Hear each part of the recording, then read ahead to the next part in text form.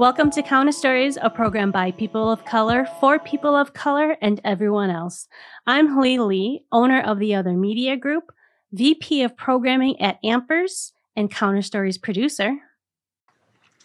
And I'm Don Eubanks, member of the Mille Lacs Band of Ojibwe Indians and associate at Dendros Group.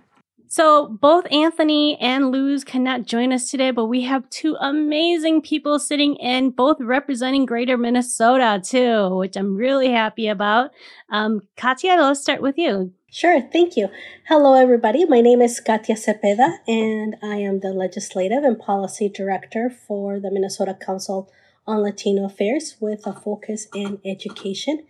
And I am originally from Mexico City and moved to the U.S. and lived in Greater Minnesota, specifically Crookston, for over 25 years. So you could imagine the culture shock that came with, coming from the biggest city in the world at that time to one of the smallest communities that you could find in Minnesota, to where one of the city blocks was the population of my town. So I'm happy to be here. So thank you. Hi, I am Stephanie Williams. I am in Duluth, Minnesota. I was born in South Minneapolis and lived there until I was 11, and then moved here to Duluth, which was completely white when I moved here 30 years ago.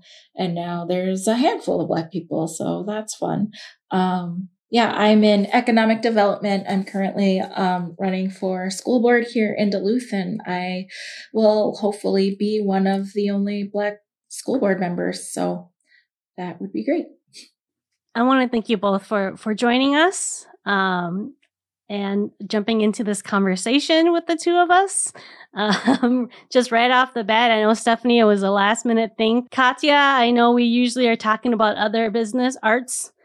So this is a different conversation for the two of us to have. We are continuing our legislative wrap-up series, and we have a very special guest today to help us walk through an important act that was passed this year. Can you introduce yourself? Sure. Hi, everyone. My name is Esther Agbaje, and I'm a state representative representing House District 59B, which covers Minneapolis, downtown Minneapolis, and parts of Northside Minneapolis. So I've been in the legislature now for 2 terms, going into the second year of my second term. And as a DFLer, I'm very excited because we did have a trifecta this past session, and we are really looking forward to more bills that will pass. My profession by trade is I'm an attorney, so also come at the law with the perspective of someone who has had to litigate before. Not sure what else I should talk about, but I'm looking forward to our conversation today. Thank you for the introduction, and thank you for joining us. We are talking about the Crown Act. That means the Creating a Respectful and Open World for Natural Hair Act. So calling it the Crown Act. Yeah. What is that? What does that mean? Yeah, thanks. So, this is a bill that I've been really excited about since even before I got into the legislature. I've kind of been watching it being talked about around the country, starting around 2017, 2018, about what, people were talking about this idea that there was a problem with natural hair, particularly for Black women, Black girls, because you would see stories sometimes of people who would have to take their braids down, or they'd have to get their hair straightened, or, even really horrific things where people were getting their dreadlocks cut off in front of other people against their will. And so this is something that had kind of been popping up for a little bit, particularly when you work in the corporate space. There's a lot of pressure to conform to Eurocentric beauty standards. And so that was what interested me. When I did get into the legislature, Representative Rena Moran, who had been carrying it in the state of Minnesota in the 2019-2020 session, she had a new position. She was the chair of Ways and Means, and so she was looking for folks to help her out with her bills. So I raised my hand for the Crown Act one because as someone whose hair is curly and very tight and, has dealt with a lot of time in school where I, felt that pressure to keep it straight, this was a bill that really appealed to me. And it's a really simple bill. All it does is it updates the Minnesota Department of the Minnesota Human Rights Act and says that a person cannot be discriminated against based on their hair and whether it's in the style of curly, afro, braids, or dreadlocks. And so we were able to finally pass that this year after 3 separate introductions. And so I'm really grateful to my colleagues who helped us push that over the finish line. And it was actually a bipartisan bill. So this is really a bill for everyone. Mm-hmm. So it took 3 times to get this passed. Why did it take 3 introductions? Well, I think part of the reason that it took 3 times is, the political makeup of the Minnesota legislature probably wasn't ready for it. The first 2 times it was introduced, once in 2019 and once again in 2021, we had divided government. So Democrats were in control of the House, Republicans were in control of the Senate. And in both times, though, there was a lot of education happening with Republicans in the Senate to help them understand this bill. And a lot of them actually did. They themselves had children or grandchildren or relatives who were Black and who had experienced this firsthand. So many of them were very aware of the situation. Unfortunately, the pushback that we kept hearing was, well, if we already have laws that are about no discrimination in the workplace, in housing, in education, why doesn't this just fall under that? Why do we need a separate law? And the answer that I tell people is you need a separate law because what companies and school districts and people were doing is using hair as a proxy for race. So they wouldn't say, I'm not going to rent to you because you're Black or because you're Latino or, whatever. But, you can't get this job because of your skin color. But they would tell people that, well, this job is public facing and we have a certain appearance we like to have. And so we don't think you would be a good fit. Right. Mm-hmm. And all that's doing is saying that the way your hair grows out of your head naturally, the way you appear as a human being is not right for an organization. And so that's why that was actually the impetus of this law in the first place, because there was a woman in Florida who was denied a job and because of her hair. And they told her directly that we're not hiring you because we think the style that you're wearing your hair does not fit our organization. When we talk about this and when we think about it, I don't think people realize that this is a form of forced assimilation, and that it's not just in the workplace, and it's an issue that affects everybody, including children, and not just in their schools, but also when they're trying to integrate into society by doing extracurricular activities as well. And so I think back to, our Latinidad, which is, that's one of the beauties about it, is how diverse we really are. We have Afro-Latinos, in our community. And it's fighting that colonialism that we were taught that curly hair was bad. We actually call it pelo malo and, bad hair, and trying to not just fight that within our own communities, but also in society. And we need to have those laws protecting us parents that are trying to break those cycles. And I see that with I know, Haley, you wanted me to bring my perspective as a mom. And, like I had mentioned earlier, I have a daughter and she is an Afro-Latina. Her dad is Nigerian and I am Mexican. And I remember and she's got beautiful curly hair. I love her hair. And I made sure to educate myself on how to care for her hair and for her to feel pride in her hair. And that, it takes a little extra time to care for it, but that's because it's beautiful hair. And her grandma saying, oh, you should, wanting to buy her a relaxer to relax her hair. And she was 3. And I said, I am not doing that to my child. And you have to continue to fight that, because now she's in dance. And I'm not going to say the name of the dance organization that she's in, But I recognize my privilege that I have through the work that I'm doing and the fact that I am aware of the Crown Act. But this dance organization, their central office is in Brainerd. And so they have dance classes, branches throughout the whole state. And when we got the newsletter of what the requirements were for them to go to dance practices, the attire that they have to wear, they even had a clause on how they should wear their hair.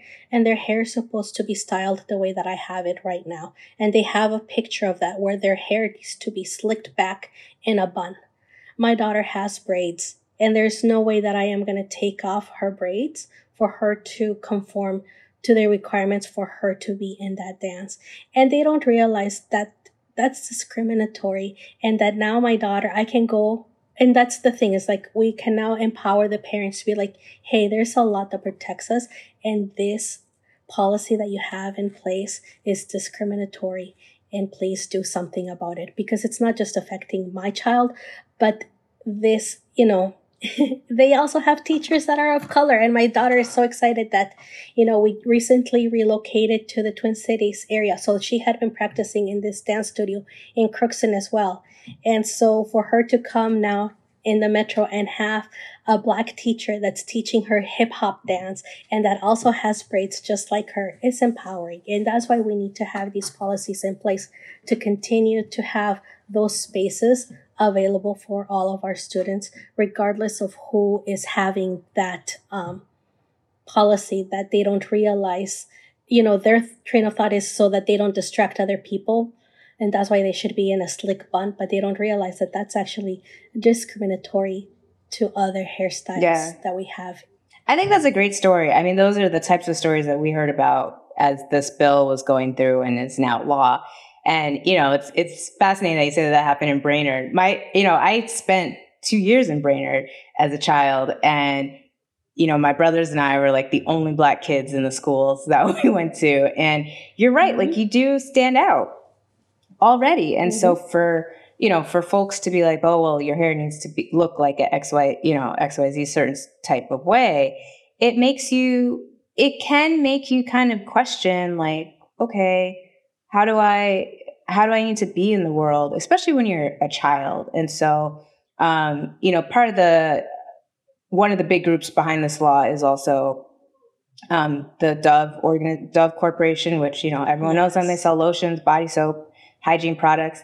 But they stepped in and they actually helped with their foundation to do research on this. And they found that a majority of Black girls, even before the age of 5, they have experienced some type of discrimination because of their hair.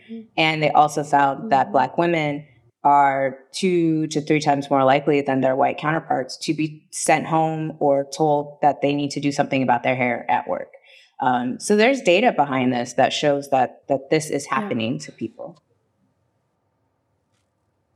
That's so interesting that you bring that up, because that's where I learned about it too. I used to follow Dove, and that's how I learned about the Crown Act, is through their Instagram account and the campaign that they have. And it's beautiful. If you have a chance, check it out. I highly recommend. Dove did a really great job of teaching and letting people know what the Crown Act is. And so when I saw it come across in our state legislature, I was like so happy and so excited. And I was rooting for SEMA, or the African American Council, that they, this was something that they were championing for as well. So yes. Yeah, I was going to share a story too. I'm running for school board here in Duluth, Minnesota, and there is a young girl. She's a swimmer in the middle school, and she's the only Black girl on the team. And as part of the uniform, you are provided with the matching swimsuit and then the matching swim cap. Well, they didn't have one large enough for her braids and her natural hair, and they put it on her family, who actually happens to be white as well. They put it on her family to go and get her the kind of swim cap that would be appropriate. And I give kudos to the mom who said, no, like, you provide this for everybody else. You're providing this for my child. It's discriminatory if you do not.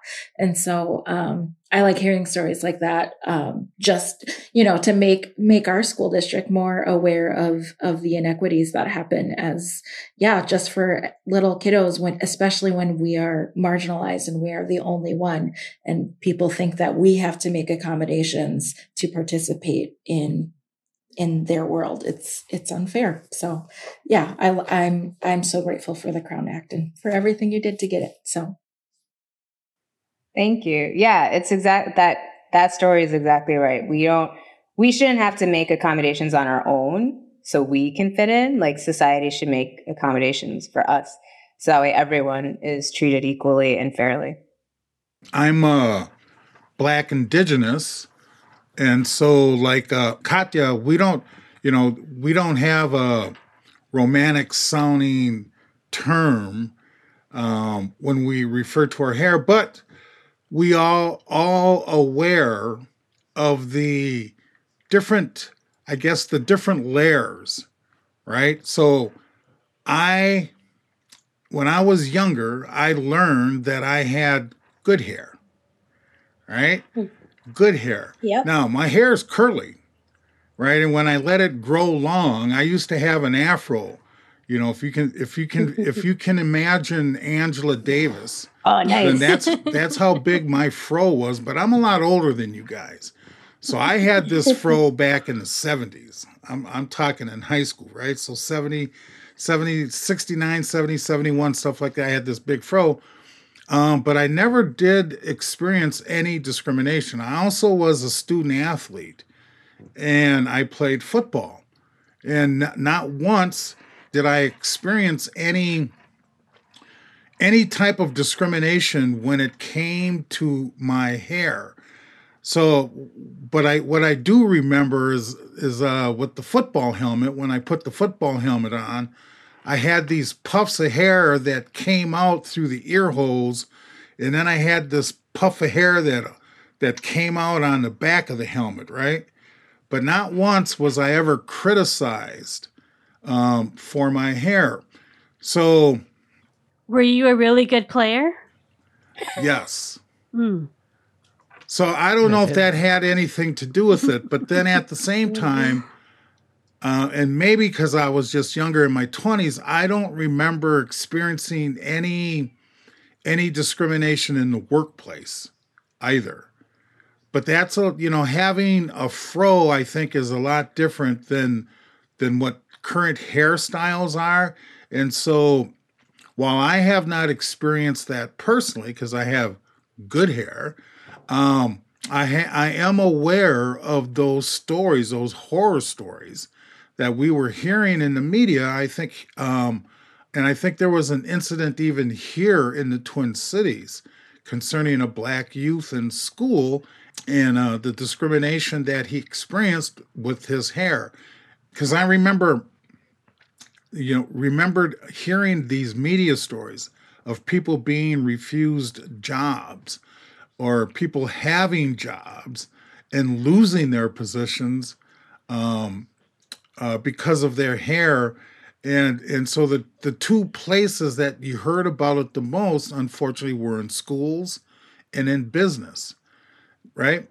And so I know that attached to the Crown Act, I pulled it up and I looked at it, and one of the nice things that I liked about that is that they included a fact sheet that actually says, where does the law apply? So anywhere the Minnesota Human Rights Act applies, such as schools, apartments, workplaces, banks, restaurants, businesses, stores, government buildings. And then it also gives some bullet points on examples of hair discrimination. An employer fires a Black employee for wearing braids, or school forces Black student athletes to shave their locks or forfeit their match. Well, I forget, I think it was wrestling or something else that this happened to a Black student athlete. And a restaurant denies entry to a Black couple with twist because of the restaurant's policy that patrons dress nicely. So, I mean, I like the fact that the state provided this fact sheet. But when I looked at that fact sheet, and even though it explains, all the different areas where you cannot do that, and it actually gives examples. I'm hoping people don't look at that fact sheet and think that if it's not on that fact sheet, then it's not covered. You know what I mean? So the fact sheet, I know, was put out as an example to give folks examples of what they can't do.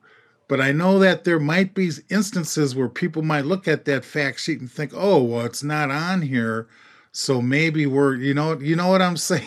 Oh, yeah, definitely. And, I think people have to remember that with any law, all we can do as lawmakers, policymakers, even attorneys is give examples. And then if someone wants to kind of nitpick and say like, well, that's not an exact example that was given, what happens is no matter what the situation is, an investigation will have to be done. We'll have, people will look at the fact pattern to determine if there is actually a case here to be made. Some people were asking us like, well, does that mean anybody who comes in looking unkempt or whatever can't now be discriminated against or asked to dress nicely? It's like, no, but you do have to make sure that whatever grooming rules you have for your business or your school, that they're applied equitably, so that you're not just saying, if someone is coming in and maybe they need some help, sure, you can give them that help. But if someone is coming in and they just have a different hairstyle that you're not familiar with because it's not part of your culture, you can't turn them away or deny them access because of that. And so that's what this law is doing, in order to continually affirm the fact that people have the ability to show up in spaces as who they are. But I think that's a really good point about just understanding that these examples that people are giving are not exhaustive because unfortunately, racism and discrimination continues to show up in very different ways across our society. So Representative, the thing that comes up for me, being a Black Indigenous person, but being an Indigenous person, is that there have been instances throughout this country where Indigenous students have been denied graduation from high school or colleges because of indigenous regalia that they would like to proudly display while they're wearing their caps and gowns. And there have actually been instances where folks have been denied that opportunity to walk across that stage and obtain their diploma, which they worked very hard for. Now, I know the Crown Act doesn't cover that, but would it cover, so if an Indigenous person who could put their hair in braids, but then adorn those braids with a feather or some kind of regalia, would this act cover that also? It would. And we also have a second law that we passed this year, too, that supports Indigenous people for wearing the appropriate regalia that they would like to. So they would have two laws that cover them. If you are wearing braids. And to be clear, too, the Crown Act does predominantly affect Black women, but it's actually for everyone. So it does cover the rights of Indigenous people to also wear their hair the way they want. Whether I know that there are some Indigenous cultures, they really celebrate long hair for men and women, long braids, braiding styles, though that would be covered under the Crown Act.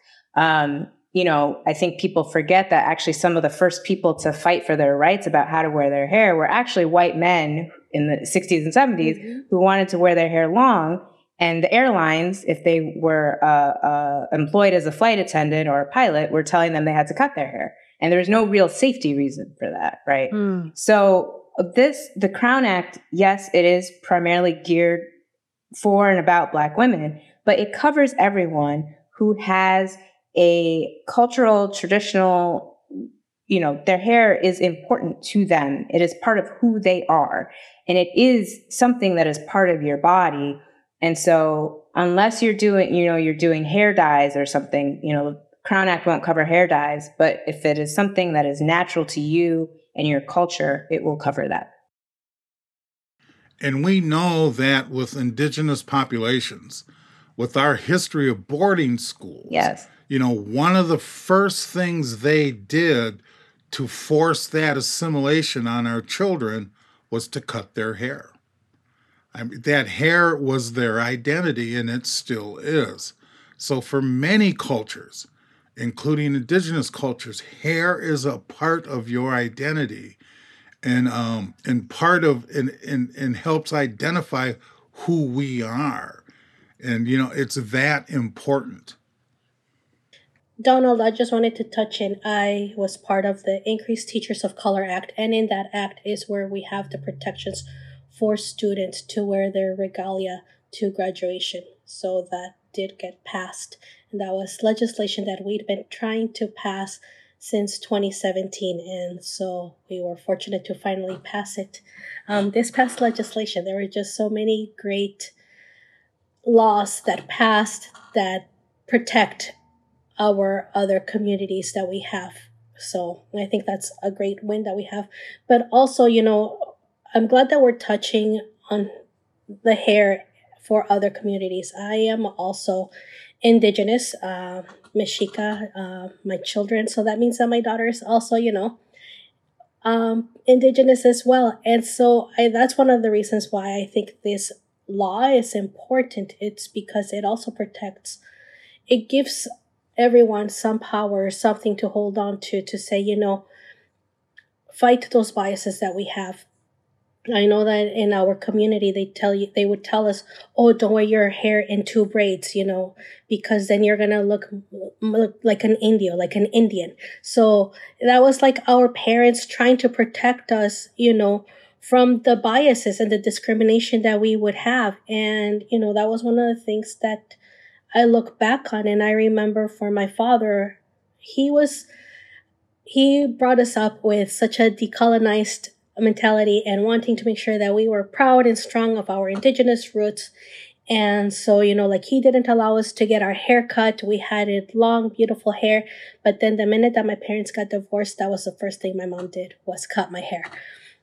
Mm-hmm. And then we moved to the US, and that's where everybody has that, central, that idea of Europeanized standards of beauty, that it's long, whether it's either long or if it's going to be short, it's short and straight. And you see that play out in other countries. Like I think of Japan, where the girls have to have short hair and it's got to be black. And if it's not black, they have to dye it. And that is part of their policies for schoolgirls in Japan. So you realize that it's not just here in the US, but you realize how much emphasis is put specifically on women to have to look a certain way and for their hair to be a certain way. Otherwise, you can't even get something as basic as an education. That is alarming. And it's really unfortunate that we need to have these laws, but I'm glad that we are finally standing up and realizing that these laws need to be created to protect all women and all girls to have their basic needs, just an education, or to participate in dance, to participate in whatever they need to participate in, to be their full authentic selves in any space that they choose. Yeah. I have a question about the act specifically. And I guess I'm thinking about it in regards to my experience moving up here, being I was the only Black person in my whole school besides my older brother, who was a grade ahead of me. And so back then, it was like 1993, I was like the only Black person that people had met in real life, which just still boggles my mind. And so there was a lot of groping and touching, and it was very annoying, just to be that anomaly, I guess. Would the Crown Act cover like head wraps and bonnets and things like that? Not just protective styles of putting your hair in twists and braids and locks, but actual like scarves and head wraps? Or is that covered under something else, or is that not included in anything? Yeah, that's a really good question. So we focused in the Crown Act around the country, it's about 23 states that have passed it now, have primarily focused on the hair that's growing from your head and the protective styles you can put it in. I know some states have wanted to try to expand it to like scarves and all that type of stuff, but I think that is still kind of open for, particularly in the business space, depending on if they're having an equitable grooming policy, if that's applied equitably. I think that if they wanted to remove scarves, I mean, I think that might be okay. If you're wearing a scarf for a religious purpose, that would be covered under the Religious Rights Acts that we have. So there is that aspect to it. But, that is a really good question, because it is part of kind of the whole cultural identity, particularly for Black women. Scarves are part of that. And so I think that would probably end up having to be a type of conversation with that space. But for now, the law primarily is only covering what naturally grows from your head and the protective styles for that hair.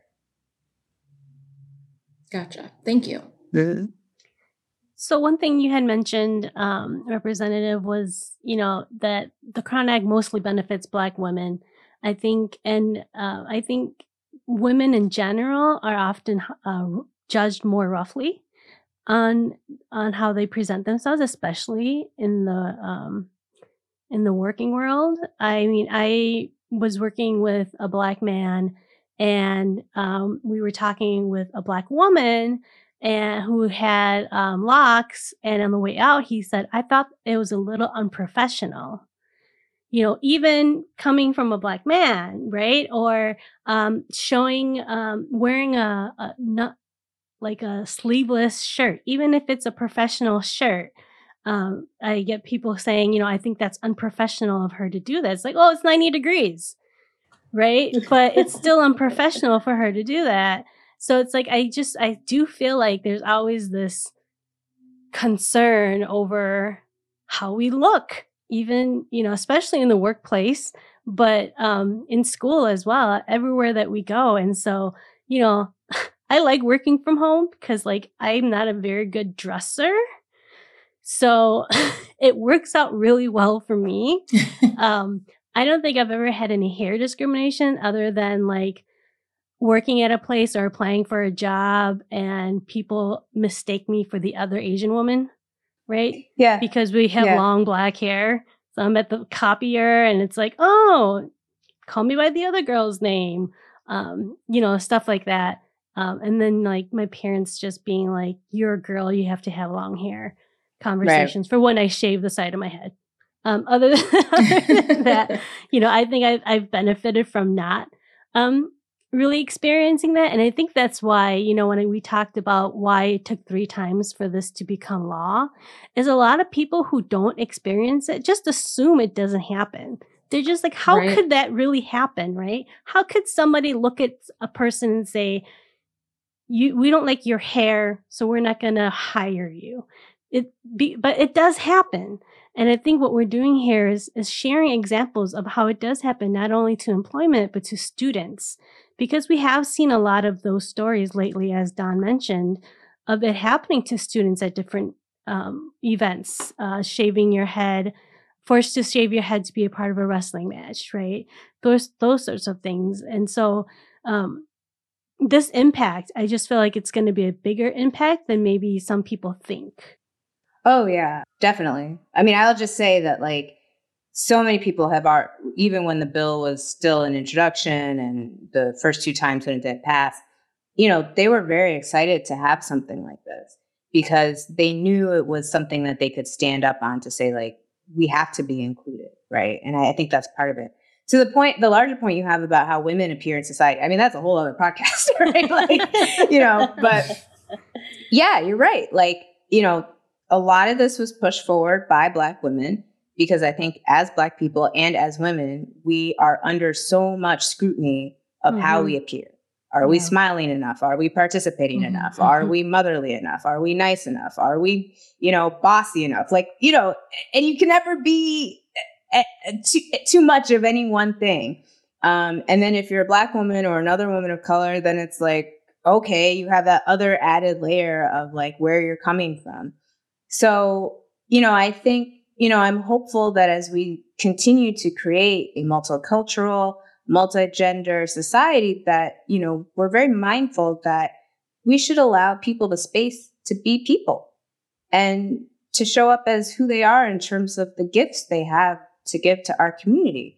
Their intellect, their business acumen, their ability to like make a great pot of coffee. I don't know what it is, but like they should be able to show up as themselves. And so I think bills like this, even though it's on a very specific topic, I like to tell people it's a civil rights bill.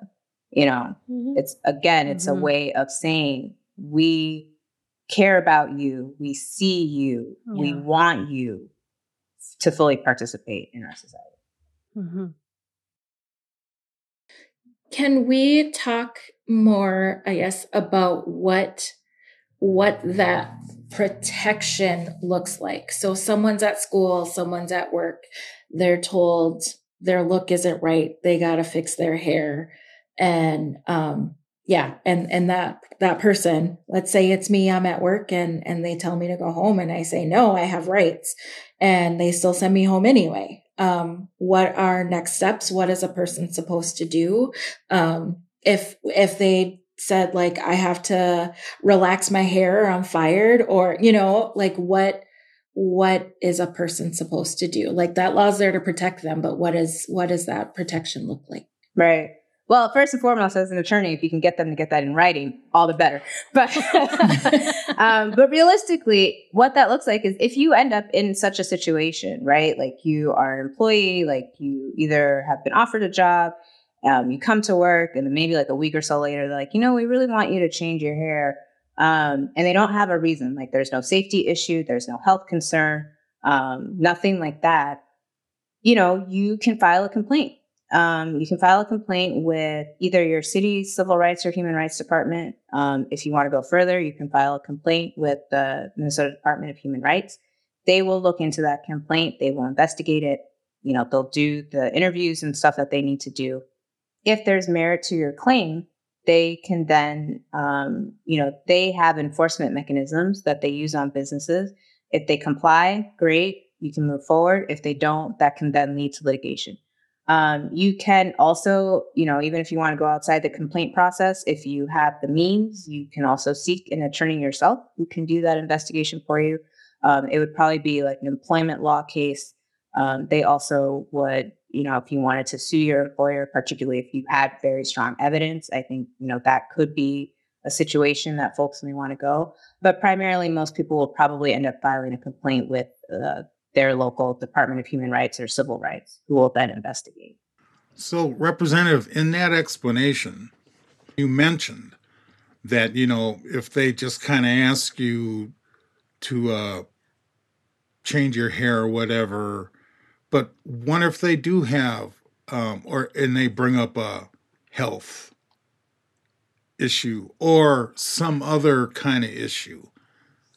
Yeah. How does that play into it? Right. And so this would have to be like a documented like health or safety concern, right? So like one big question we always got is like, well, what if you work in a factory and, loose hair can get caught in machinery? That's something you're applying to everyone, right? So everyone has to come in wearing a type of hairnet or pulled back in order to, not be in the machine. Or if you're in food services and they want everyone to wear a type of hairnet so hair isn't getting into the food. If it is a policy that is, has a specific reason tied to it, is applied equitably to everyone, they can tell you, hey, you're working here. This is a situation where having loose hair is dangerous. We need you to pull it back. You can't really fight them on that because they're trying to protect you and they're also applying it to everyone else. But there have been situations where people have worked at even restaurants and coffee shops. They said, they told a man who had, a longer afro, you need to cut your hair. And he was like, well, why? They were trying to say, I think we have a health issue here, but they didn't ask anybody else to change their hair, right? Everybody else still came in, did what they were doing. This wasn't a change that was being applied across the board. It was just specifically directed at him. So when you have a situation like that, that could be grounds to do an investigation to see, are they applying this equitably and fairly, or are they just singling out the person of color? So that's why those investigations have to be done before any type of lawsuit or compensation or something can be can happen. So let's talk about provisions provided for like on-air talent per se.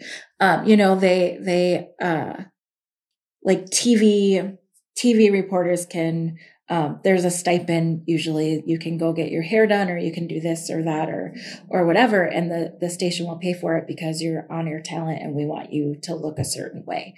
I have heard about an instance here in Duluth, with a Black reporter.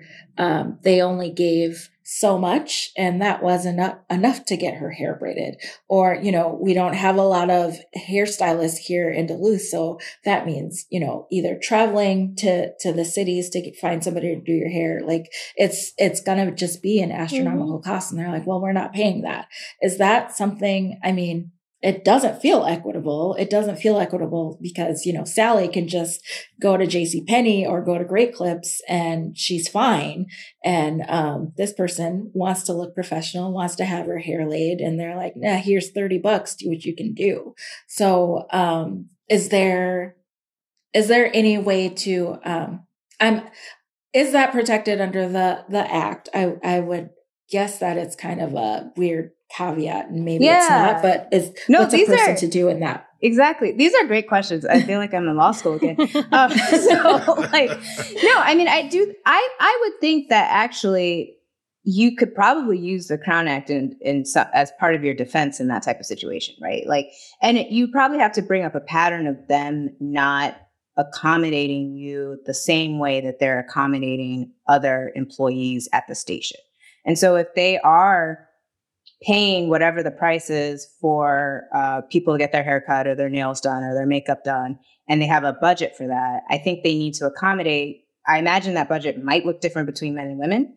And if it does, then they probably should accommodate what that budget looks like for different cultures and, different needs.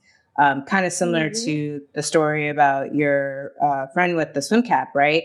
Like there are swim caps that are sold for women with thicker, curlier hair, and they look different than the swim caps that are sold for, our white sisters. So I think those are the types of things that business would need to think about and accommodate as they're updating whatever policies they have.